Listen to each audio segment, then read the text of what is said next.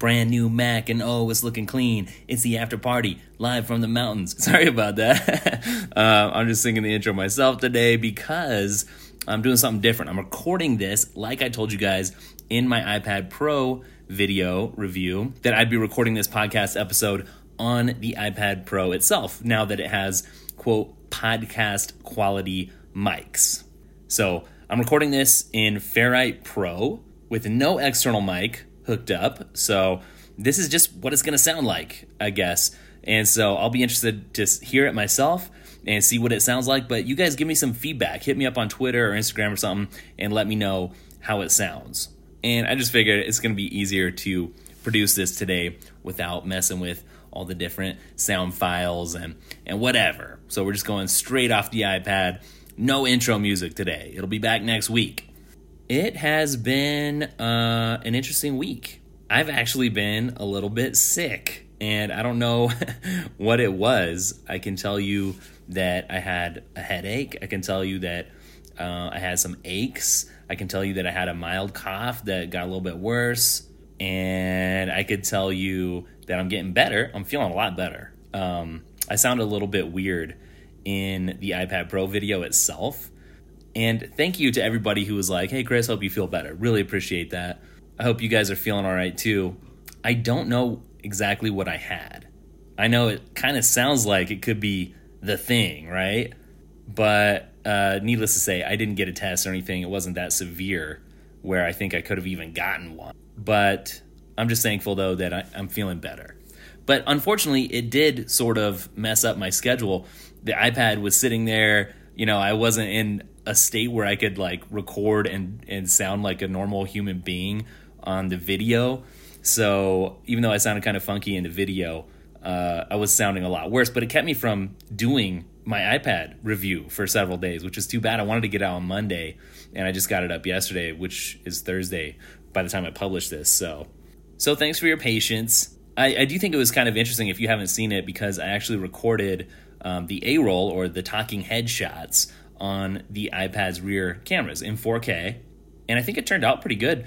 You know, just to give you a realistic view of like what you can do and produce with the iPad, because I've been saying forever, you can shoot, then edit, and then publish some content, whether, you know, I guess video or photo stuff or even podcasts like I'm doing right now, all on one device. And that's pretty cool. I've been saying that forever. So sort of like me, to put it in startup terms, eating my own dog food, you know, practicing what I preach. And I think it did turn out pretty well. So I didn't like professionally light it or anything. And some people, I got several comments like, well, you just needed some more light and stuff. But I don't know, that I kind of didn't do that on purpose, because I just wanted to show it off like somebody might just use it, just setting it up in a room somewhere and going for it. And actually some people were like, hey, I really like the look. It was more amateurish kind of, and maybe people connected with that a little bit more. I don't know. But I'll probably be back to the regular studio setup after this. But I should do that more often, I guess. I'm kind of thinking, you know, we have rumors coming that the new iPhone SE, the 2020, the rumors were that it was going to be launched today. And by the time this comes out, I don't know if that will have happened or not. But it sounds like it's going to be pretty imminent, like could happen anytime. So, of course, I plan on getting one. It's only going to be $400. I'm really excited to see what it's going to do. You know, supposedly $400. We'll see. But I could do the same thing with that, you know, shoot the A-roll with that phone and see how it turns out. Show you guys what it can do. Let me know if that's something you guys want to see. But I have to tell you, if you follow me on Twitter, you were sort of following this saga of something that was happening with the iPad Pro this week. I shot that talking head footage on the iPad itself, and I was trying to get it off the iPad to actually edit it. I could have edited on the iPad, but I just, you know, being sick and everything, I just wanted to get it off and do it on the MacBook just like I would normally do, because I'm used to it. I know. Sorry. But I was trying to export it onto a file, an external hard drive, and it was a LaCie drive. And this is the one thing that just bugs me about iPads still, especially the Pros. We got the USB-C port, but when I transfer footage off of or onto the iPad Pro, I get just a little spinny thing, an indicator, but it doesn't tell me how much time is left. So my iPad battery was sitting there dying, and I chronicled this on Twitter a little bit. You can go back and see the tweets. And it's like I had 9% left, and then pretty soon it was like 5%, 3%, 2%, and it was like, is this file going to finish transferring? I have no idea. Or was it pointless? Well, it turned out to be pointless because my iPad died before the transfer could complete. And it's just one thing. It's a small thing, but it's a big thing. If you're going to do some real serious media work on here, we need some kind of indicator to let me know, just a simple thing, how much time is left, and then you can compare that with the battery. And that's another good point here is like, I can't wait for that new Magic Keyboard to come out for the iPad in May, because it's going to have that extra power, pass-through power USB-C port, which will then free up, so I could be charging my iPad, which would free up that port to then do some transferring and stuff. Anyways, I did finally get it off. Stupidly, I didn't plug in my USB-C to USB-C cable and just transfer it straight to the Mac while charging. Should have thought of that in the first place. Oops. But I have to say, I'm really loving this iPad. I got the 12.9 inch this year. I had the 11 last year. I guess I still have them, and I'm still using them. I'm using them both on the desk right now, and I love it. But I got the 12.9 inch this year because I'm parked at the desk most of the time, and I knew I wanted that extra screen real estate for Sidecar, among other things.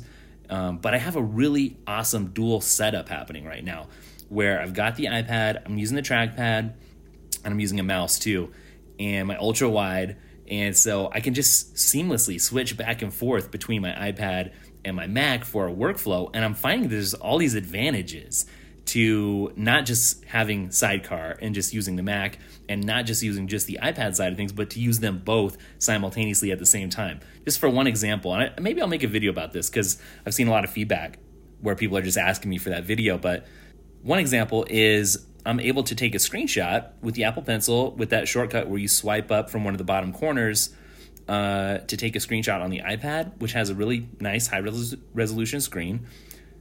Because actually, when I take a screenshot on my ultra wide, my super ultra wide, that is not very good resolution. I can't even really use that in a video. So I either have to do it on the Mac screen itself because it's so nice, or the iPad. The iPad works too.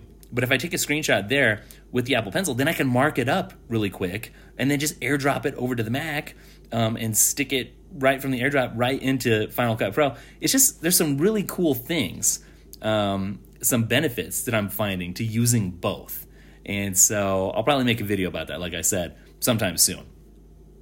Well, yeah. I mean, I guess I could just say one thing before moving on. Got some interesting feedback about the last episode of the podcast, which, as you know, if you listen, it was kind of a special edition, one-time kind of thing, talking about my worldview and stuff. And I have to say, I really haven't gotten any negative feedback yet. And I'm surprised. Probably because just not enough people have heard it, is what I'm guessing. But I have gotten a lot of positive feedback, and I appreciate that. So thank you, and thanks for listening, just anyways. All right, let's pop into the Apple news and discuss some stuff. The stuff you care about. And tech news, not just Apple, some tech stuff too. Well, here's something. Here's sort of like some big news recently. Apple acquired my favorite weather app, Dark Sky. This was super unexpected, and personally, I'm being honest here, and this is an Apple-themed podcast, so probably no one's going to be like, boo, but personally, I'm excited about this. I don't know why Apple did it, really, but I do know that I used Dark Sky instead of Apple's default weather app for years. I found it to be a lot more accurate, although it seems like that accuracy has been slipping in recent years. And I just like the interface and the things that I could do. I liked that I could set different notifications, like if it was going to be really windy at night, then I could have an alert that said, hey, the wind's going to be above 10 miles per hour or whatever. Because sometimes we happen to live in a place where there's a lot of wind, and it's just nice to have a heads up. Oh, it's going to be one of those nights. But there's just, the interface was nice. I like the features. So, but the other side of the story is, so let me just say, Apple whatever they're going to do with it, whether they're going to integrate it, make it their default app, kind of merge it with what they have, I don't know. It's probably going to be a good thing for Apple users. But, there's two sides to every story. There's a lot of people on the Android side who are like, what the heck? There goes my favorite app now for weather stuff, because Apple's going to discontinue that after a while. And actually, Dark Sky was much bigger than just an app on either the iPhone side of things and the Android side of things. It also had an API, which a bunch of other apps use, like Carrot Weather, for instance. They relied partially on Dark Sky for some of their information, from what I understand. It wasn't their only source, but it was one of the sources that Carrot pulled from to, power their app.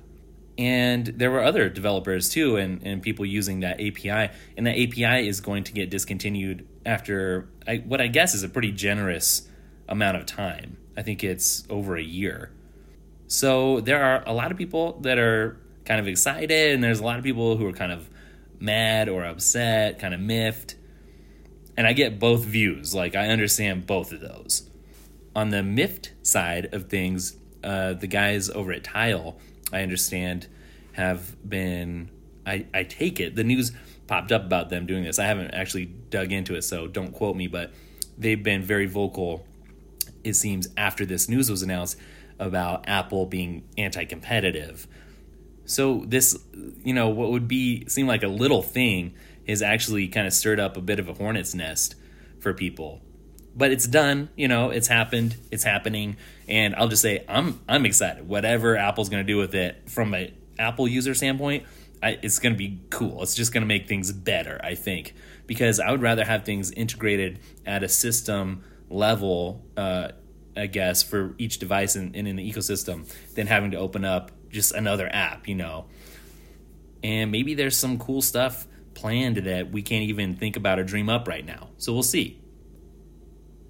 Oh, I do want to revisit something on the 2020 iPad Pro real quick. I wish I had known about this for my review, but it came to light just today, I think, that Apple has this feature built into the 2020 iPad Pro, which would make a great reason to upgrade. It's maybe like one of the coolest features even, but it flew under the radar for a while here after the launch, and that is that when you close MFI, made for Apple compatible case or cover on the iPad Pro, including Apple's cases, it physically disconnects the microphone so that software can't be using it in the background to listen in on things, which is awesome. This is like amazing. I mean, Facebook's not going to like it. Maybe Google's not going to like it. But I like it from a consumer standpoint. That's cool. It's like spy tech, I saw this thing for an Alexa speaker the other day that was like $40 that would automatically mute the speaker on your Alexa smart speaker. But then it's like, how can you trust that it's actually muted? Even if it says it's muted and the little light turns off or whatever, but how do you know it's actually muted? But in this instance, there's a physical disconnect. Like, the microphone cannot even be used when it's disconnected. So that's a really cool feature. And I wish, I'm just like a day late. I wish I could have included that into my review, but it's something cool to know about. Are you guys fans of The Office? I mean, a lot of people are. It seems like you kind of either love it or hate it. When I used to see it on TV, like 15 years ago, or however long it's been, I would be like, oh, The Office, and I'd click away because I wasn't really interested in it. But it took a few shows. Once I started watching it, in binge mode because someone recommended it, it took a few episodes for me to like settle in and actually like it and get to know the characters. That's like my wife's always saying, like, if you just take the time to get to know people and spend enough time with them, then you can really understand people. Works for TV shows, works for real people. But it's true, I kind of came to like it. It's become one of my favorite TV shows.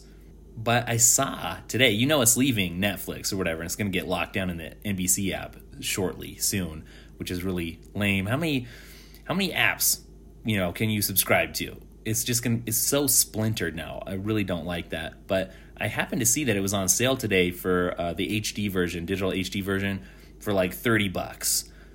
And for a second, I almost thought about, is that something worth buying? Because I know I'm not going to subscribe to NBC's thing. And I know at some point I'm going to want to watch it again. I've already been through it like 3 times or something, right? But I know I might want to watch it again. But if it's only in HD, that's not cool. But it's like something's better than nothing, though. If I want my office fixed, HD's better than nothing. So I don't know. It's like sort of a conundrum I ran into. I don't think I'm going to end up buying it, though, because normally it's like 70 or 80 bucks. So this is like a major sale.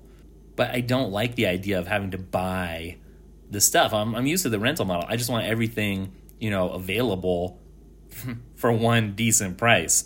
And we're back to like cable got like unbundled, and now I'm finding that I don't really love this splintered model, a la carte model necessarily either. Like Netflix, I don't hardly have anything to watch on Netflix anymore. I quit subscribing a long time ago because they only ever have like 4 good movies at any given time. They have a lot of original content. I just don't like a lot of the content Netflix is pumping out. It doesn't interest me. So, I don't know. This is a weird thing. Maybe by the end of the day, I'll have bought this. I don't know. It's through iTunes, by the way. What would you do if you had a show that you really liked? It was going to be locked away in the vault. You didn't want to subscribe to it, but it was really cheap somewhere, but only in HD. Like, would you do it? Something that's kind of caught my eye, which I'm wondering about, is I saw this week that YouTube's coming out with a TikTok competitor called Shorts. And I know this isn't really Apple related, but it's kind of tech related. We all have phones. You guys obviously like YouTube, And as a YouTuber, it's just like, what is that? So this Shorts feature is going to be some kind of music-driven TikTok competitor that's going to live in the YouTube app, is what it sounds like. And it sounds like it's a done deal. It's coming out. And I don't know. I'm sort of interested to see like what it is and what it's about, because for several reasons, I just kind of had some problems with TikTok. It wasn't a place that I wanted to go and hang out. And I understand it was like a really great place to go build a new audience. Like my dude Trey Little, who did the theme song, which you didn't get to hear today, which I butchered. He blew up over there on TikTok. And Gary Vee was pushing it. It's like, if you want to get in on social media, that's where there was just such a huge amount of opportunity. But yeah, it wasn't for me, I don't think. But I think that, and by the way, like at where I'm at with all the media that I'm already producing, it's like that one extra thing. I really would need a bigger team to help me out, to push out all that content in more places in a more serious way. That's kind of where I'm at right now. But if YouTube integrates something similar, then I don't know, maybe that's doable. And by the way, for me, there's like appeal there, because then I don't have to go rebuild an audience somewhere. That happens to be the place where I have the biggest audience already anyway. So if that was like built in, then maybe that would be kind of cool and exciting. I don't know. But on the other hand, these companies, these apps, they always like copy each other. And sometimes the copies work and sometimes they fail. Like when Instagram copied the stories feature from Snap, that worked. People really like it and use it. It's like one of the best things in Instagram right now. But there have also been a lot of features that have just not caught on like that. So I don't even know. Would it catch on? Would it not? And then would I even be any good at creating that kind of content? Like most of my content, I found out I'm not like a great entertainer. I don't feel like necessarily. Maybe some people would disagree, but like it's not my thing to be funny really, but more about being useful. I feel like that's kind of where I shine. Practical stuff, like people need entertainment, people need practical, so I just live on the practical spectrum. But anyways, it's coming up, and maybe I'll actually find a cool, good, creative way to use it. I do like creativity, though. I know you can get really creative with that TikTok format, so we'll see. Be on the lookout. And also, if you have any ideas for me, hit me up there too. Or, what's more likely, maybe Chris will just end up making a fool of himself. Probably. Oh, 2 things that I want to talk about in this episode here, just touch on briefly, was just one of the benefits for me about Apple stuff is just the long-term usage and support that Apple provides when you buy one of their products.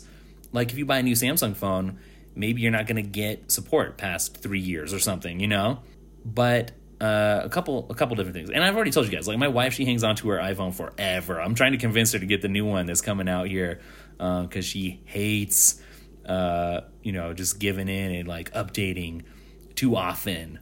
She's the opposite of me there. Like I would update all the time. It would be like Apple comes out with a new color, update.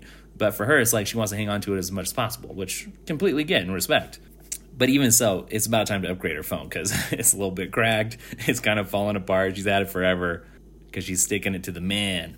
But a couple of stories. I saw a story about a phone. I forget what model it was. I should look it up, but I'm not going to. An iPhone that was lost in a river or something for 2 months, I think. And it got found, and it still works. So that's great. Apple is building some quality products, if that can be true. And then on the other end of the spectrum, I just saw that there's some 2013 and 2014 MacBook Air and Pro models that Apple's going to declare vintage and obsolete in April this month. So Apple kind of defines its vintage products as those devices which haven't been produced for more than 5 years. And the obsolete hardware is defined as any product that's been discontinued for more than 7 years. So big difference between the two. And, all kinds of things happen then. It has to do with what's eligible for repair anymore and a vast number of things. But that's a long time for you to be using a product, in my view. Apple has such good support for these products that people rely on for years. And I just think it's really cool. It's cool to see that phone still working. And I've heard other stories like that pretty frequently, where a phone has been at the bottom of some body of water for a long time and still works, an iPhone. And, and then you just combine that with the software updates, how long Apple pushes those out and how long it can support, these older devices before they're declared vintage or obsolete. It's just really cool. It's a good reminder of why it's cool to be in the Apple ecosystem. It's like, yeah, sometimes Apple products are going to cost more than the competition a lot of the time, but you get a lot for that people don't think about when they're just sitting there staring at a web page saying this one costs that much and that one costs this much, Should we talk a little bit about the Apple Watch? I think we should. It's been a little bit of radio silence for a while, and maybe you're out there like, I'm sick of iPad stuff and iPhone stuff. I got an Apple Watch and I'm wondering what's coming out, and it's sort of been a lull for Apple Watch stuff lately. And so I thought maybe we could talk about some of the things we know so far about what could be coming in the Apple Watch Series 6. First of all, when it comes to the design, I bet you can guess what I'm about to say. It's not going to be all that different, likely, than the Series 5. Like, no major changes, probably, in terms of just like the industrial design. Now, that being said, I wouldn't be surprised if we get some kind of a new finish or a casing option or a different color maybe to go with the Apple Watch Series 6. Would you guys buy a product red Apple Watch? That would be kind of crazy. I don't expect that to happen, but just a thought experiment. Picture it. Because last year with the Series 5, they debuted an all-new titanium option. So, if it looks the same, which it probably will, it's probably going to have some kind of newness to the material, at least as an option. From what I've been reading and seeing and hearing, though, it looks like where the big push is going to be for the Series 6 is going to be on the health and fitness front, of course. That's sort of Apple's focus anyways. And really one of the big things that everyone's talking about is the addition of a possible blood oxygen level detector. And that's based on just some code that I think 9to5Mac dug up. So, blood oxygen, what's that about? Well, if you have levels between 95 and 100%, that's considered pretty healthy from what I understand. I'm not a doctor. But if your blood oxygen falls below 80%, then maybe you're looking at a compromised heart or compromised brain functionality, right? So this kind of gets back to something I mentioned a long time ago where it's just almost like peace of mind to put an Apple Watch on your wrist when it comes to health stuff, because every year as it can detect more and more potential problems, then you just have it on your wrist, and it's almost like a shield against certain things, like an early warning system that can help you be aware of stuff that you wouldn't know to check for, wouldn't want to check for, It's just happening by default, and that's pretty cool. So just that idea of peace of mind is going to probably keep getting enhanced with all these new health benefits and features. Something else that is rumored to be coming is official sleep tracking. Now, this is interesting because you got to charge your Apple Watch at some point, which is the main thing that's kept a lot of people from trying to track their sleep. For a long time, the battery has improved, but for a long time, people would have to come up with these crazy schedules in years past. Like, I can charge it here during this time of the day, I can wear it here, and then I'll wear it at night, but then I'll charge it again here when I'm getting ready in the morning. It's like, it required the schedule. I don't think it's really at that point at the moment. Like, you can get away with it if you want to. And for several years as a tech reviewer, I had, some extra Apple Watches laying around, and I could just switch off. I had one that I could wear during the day and one, the older model, that I would just wear at night, for the sleep tracking. I don't really do that anymore, but it's just too inconvenient. So for sleep tracking to actually become an official feature, I think that would be really cool. And I'd be excited to see how they would do that. It's one of the most requested features, I think, that people want to use it for. Here's just a little bit of what 9to5Mac had to say about it. While asleep, the Apple Watch will track the user's quality of sleep using its multiple sensors and inputs, including the person's movement, heart rate, and noises. Data about the user's quality of sleep will be made available in the Health app and in a new sleep app for the Apple Watch. And see, that's the thing that really leaked already, that sleep app. We've known about that for a while. And it sounds like, and I could see this being the case, that new sleep tracking function is going to be more of a hardware-related thing rather than a software-related thing, meaning you will probably have to upgrade to the actual new hardware in order to get it, which doesn't that figure, right? Somebody out there's like, no, but that's probably the case, though. And then, that's, I guess, as far as hardware and stuff, that's probably what I've heard so far. But I think there is obviously going to be some new watchOS 7 features, but those aren't going to be just exclusive to the Apple Watch.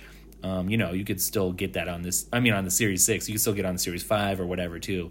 But, there's a rumored Infograph Pro watch face. It's gonna have a tachometer, and so you can measure stuff like speed and distance with that. I'll never use it. And then there's supposed to be the new international watch faces with country flags. I mean, that could be kind of cool. I don't know. It's not like necessary, but if you just want to further personalize. And the other thing is some new features that could be coming for parents and kids, like helping parents keep track of their kids. One of those things is something called School Time, potentially, and that would allow parents to manage the apps and complications that could be used during certain hours, like class time. Of course, we're all in quarantine right now, so I don't know. How's that going to play out? But we'll see. Usually, Apple releases Apple Watch stuff in the September event or around there. I don't know how that's going to play out this year. Obviously, nobody does. Everything's kind of up in the air. So it could be expected around then, I guess, still somewhat. We expected the 2020 iPad Pro to come out, and it still did. There was no big event, but it came out, and maybe that's just how it's going to be for the September stuff, too. Although for September, I'm sure they're going to have, like, some kind of virtual actual event. It's just a matter of timing. Is it still going to be the right time in September there? I don't know. Let's talk a little bit about apps and app purchases and how much you spend on app purchases. So, Apple's like really getting into services. It's a big part of their revenue. But there's this new Sensor Tower study that came out, and it was talking about how much people spend on average in Apple's App Store. So here's the quote. In-app spending per U.S. iPhone grew 27% year over year in 2019, compared to 36% between 2017 and 2018, owing to continued market maturation and growing saturation, blah, blah, blah, blah, blah. But long and the short of it is that the average in-app spend per active U.S. iPhone is over $100 a year. So broken down by category, that comes out to like $53 in games, $8 in entertainment, $6 in photo and video, $6 in music, and $5 in some sense in lifestyle. Hey, I spend way more than $100 every year probably in in-app purchases. But here's the thing, much to my wife's chagrin, by the way. She's basically our CFO, and I get reprimanded from time to time for overspending in various ways related to the business. Like every car needs the gas and the brake. And oftentimes I'm the gas, and oftentimes she's the brake. We couldn't function without either. But yeah, I'll just give you an example. Well, and this is not really a fair number. I don't know what my actual number is, but being a tech reviewer, like there's some things that I just buy. Like when I do an app video, I buy a lot of those apps, and that adds up. You know what I mean? So a normal person probably wouldn't do that just to try something out to show. But, I do spend, there's one game in particular, you guys have seen me feature it sometimes, Badland Brawl, and they have kind of a monthly battle pass type of thing that's like $5 as an in-app purchase. And, I buy that every couple of months or several months out of the year, because for me, it's like that's sometimes my main gaming outlet lately is on my phone, and that game in particular. And yeah, if I was gaming on the Xbox right now, which I just don't have time for, I feel like. But, you could easily spend like $60 for a good game, So I figure, $5 here and there over the year is going to be even less than that, you know what I mean? Anyways, it's just interesting. I wonder what you guys spend on average, the daily tech audience. Oh, one thing I definitely want to make sure you guys were aware of, this is just sort of a PSA, is that, and maybe you already heard this, but Apple is making Final Cut Pro and Logic Pro 10 available as 90-day free trials right now. I think you got a pretty decent free trial before, maybe not. I don't know if it was like 14 days or 30 days, but it's 90 days right now for, the COVID crisis. And look, if you have a Mac and you're interested in making anything audio related, probably music mostly, or even podcasting, or if you are into video stuff, these apps are really awesome. They're powerful, they're intuitive, and if you want to, as long as you're stuck inside, you might as well learn something new and with these apps. They do cost, a little bit. I think it's, what is it, $200 or $300 for Final Cut Pro if you actually buy it. But you can buy it once, and then you don't have to buy it again whenever there's a major update. I've just been able to update it from version to version for years now for free, and I love that. And the cool thing is, if you've already downloaded the 30-day free trial of Final Cut Pro, for instance, you can still take advantage of the 90-day free trial. So even if you've done it before and you've already used it up, you can go ahead and still get this new 90-day trial, which is really cool. There's free versions of software that will get you by. Like iMovie is pretty cool, and just got an update, by the way, on the iPad Pro with trackpad support, and I've been playing around with it, and it's cool, but it's still just missing some features that I need from Final Cut. Like LumaFusion is cool. I don't love the interface, but I just wish that it had stabilization. There's some basic things missing, and I think you'll find that once you start using the pro level software, there's just some really nice things that you can't really do without. And the plugin system is crazy for both of these apps, whether it's Logic or Final Cut. So, this is the time. There's opportunity. We've talked about this a couple weeks ago on the podcast. There's opportunity in these kind of hard times to reinvent, to learn, and to invest your time. So I would take advantage of this if it's at all something that you'd be interested in. Since it's kind of a big iPad week, I thought maybe we'll just end on this. I saw a really great article from John Voorhees over at Mac Stories. Mac Stories is great. It goes so in-depth. It was called The Mighty Mini, Adapting Apple's Diminutive Tablet to Work and to Play. I thought everyone's concentrating on the iPad Pro right now, but there's a lot of people who either have a Mini or who are looking at the Mini for whatever reason, budget, or they just want that portability. And I made a video about this. You guys could go check it out. But you can really push the Mini to do a lot of, quote, pro things. And so, I really wish that Apple would come out with an iPad Mini Pro. I think that'd be so cool. The form factor of the Mini, but with the design and features of the Pro and speed and stuff, that would be amazing. But portability and the price, they're compelling for the iPad Mini. And look, I still use my Mini all the time. I use it for... I know it's weird me talking about all these devices. I don't want you guys to think I'm out of control. It's just, this is my business. If I was a plumber, then I would have all kind of plumbing supplies, right? Or whatever. But I happen to be a tech person, and Apple in particular, so I have some of these devices so I can review them and talk about them. But, even though I got the Pro, I do have the Mini, and I use it. I use it for gaming mostly, and for like media consumption. It's become my entertainment tablet because I love that size. For reading, I read on there. But in the video that I made about kind of converting it and testing it out as more of a Pro device, if you add a keyboard to it and get a stand for it, I mean, you can multitask on it. You can use the Apple Pencil on it. There's not a lot that you can't do on it. The main thing that's kind of weird is like working on a small screen, but I guess there's no reason you couldn't stick it on a larger monitor, output it and work that way. Vitici from Mac Stories, he has a great iPad as a workstation setup, and he does that. He outputs to the screen, which looks kind of weird. You get the bars on the side, and I don't like that. Apple desperately needs to change how external monitors are handled for iPads, but at least it does enlarge it, makes it bigger, and that's a big deal for something like the Mini. But you could power for especially for like emails, for writing, doing split screen and stuff, an external monitor, that would be great. Now, it sounds weird, but you can multitask in split screen, and it's usable. And guess what? With the new trackpad, things like slide over, that was kind of clunky before, that is so much better now, especially as I've learned how to use it. I got to give a shout out to Twitter for teaching me how to use it. I don't know everything about these things. I figure it out every time something new comes out, just like you guys. But slide over with the trackpad is so good. Mouse support is so good now. You could be very productive on an iPad mini. So if you're finding yourself budget constrained, or if you just got one laying around and you're at home now, you're doing WFH, give it a try. You could even just kind of start over and reorganize it. Download some of the most powerful apps that you know about, that you use on your other devices maybe, or find alternatives.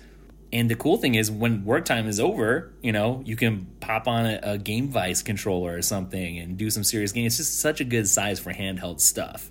But something like the Compass Pro from 12 South, like I've been using for the iPad Pro, that is a good little tablet and stand for this. And then you compare it with a nice, affordable Logitech keyboard.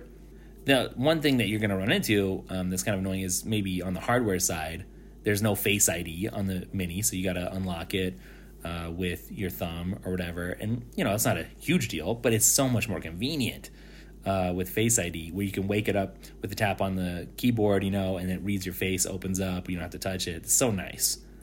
And, there's no ProMotion, and it only works with that first-gen pencil. But these aren't deal killers, you know what I mean? Like, you can do it. It could be good for schoolwork. There's even a really crazy Bridge 7.9-inch keyboard that connects to the Mini by Bluetooth, and it looks just like a little laptop. It's crazy. It's really cool, actually. You can still use IA Writer. I use that all the time. All my full productivity stack's going to work here. Drafts, which I save everything into. It's kind of my starting place, and I tag it. That works. Notion, that works. MindNode, that works. You can't tell me, that you can't get serious work done on the Mini, even though that's not really what it's aimed at, or that it's not, it's meant to be more of a casual device, your downtime device. But it doesn't have to be pigeonholed into that usage. And actually it kind of makes like a good little notepad because of the size too. You can, the pencil does work with that, and I covered this in a video at some point. You have less space kind of to work with in terms of, I think I end up writing a little bit bigger on there or it just seems bigger because it takes up more space versus like on a Pro or something, but it's totally usable. All right, guys, I'm going to wrap it up right here, and I'll look forward to hanging out with you guys next week. I'm going to pop this into edit mode in Ferrite here and learn that, see how it goes. But you guys give me some feedback. Let me know how this microphone and setup sounded. Like, would it be usable in a pinch? If you didn't have a higher quality mic, is it podcastable?